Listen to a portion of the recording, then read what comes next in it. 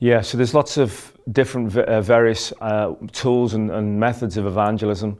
For us at Jesus at the Door, it's what we call a reaping tool.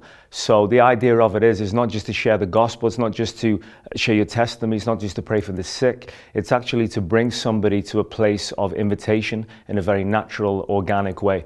So we call it a reaping tool. So the idea of it is that, people are out there wanting to hear the gospel, people are out there that are ready, but how do we know who they are? So we allow the Holy Spirit to lead us. So I think what is key about Jesus at the Door is that it is done in partnership with the Holy Spirit. I remember the Lord showed me an image of a tandem bicycle, and he showed me that the person at the front is called the captain and the one at the back is called the stoker. And this comes from the term, I didn't know anything about tandem bikes. I'm not the weird guy in the pink shorts on a Sunday morning blocking your car. But I looked into it when the Lord began to reveal it to me. And captain at the front, stoker at the back. Stoker comes from the term stoking the fire. And the Lord spoke to me and said, I'm the captain. You see, on a tandem bicycle, the one at the back has to pedal before the captain can navigate you. And the Lord was showing me that all the time he's looking around over his shoulder and he's saying, who's going to start pedaling? Because it's down to us to start pedaling. But often what we do as believers is we go on ahead and we just do our own thing. We don't partner with the Holy Spirit. And I believe that partnership is power. And the Holy Spirit asks us to bring the partnership and he brings the power. But for many, we're kind of just out there on that kind of single bike, on that penny farthing, if you like, just going slowly by ourselves, wanting the Holy Spirit. But the reason we don't allow him to move in partnership is because we're afraid, so we hold on tightly. And what we do, the more tightly we hold on, the tighter we hold on, what we're doing is negating the power of the partnership. So we don't even know it, but we're not partnering because we're trying to control it. And evangelism is getting out of control. So what I tell people is, my definition of evangelism is giving up all control so he can take full control. That is the definition of it. If you want to see power, then you need to get out the way.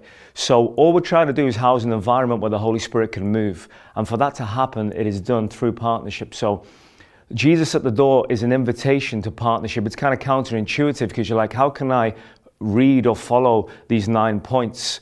I need to be listening to the Spirit. I need to be knowing where he's leading me.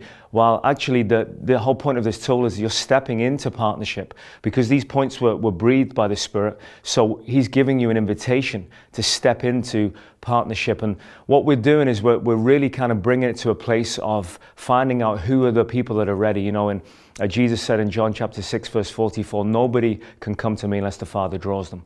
So what we're doing as reapers, it's a different mentality. I believe the church is facing a bit of a crisis at the moment because we have an imbalance. We have 96% sowers, according to the Barna Institute.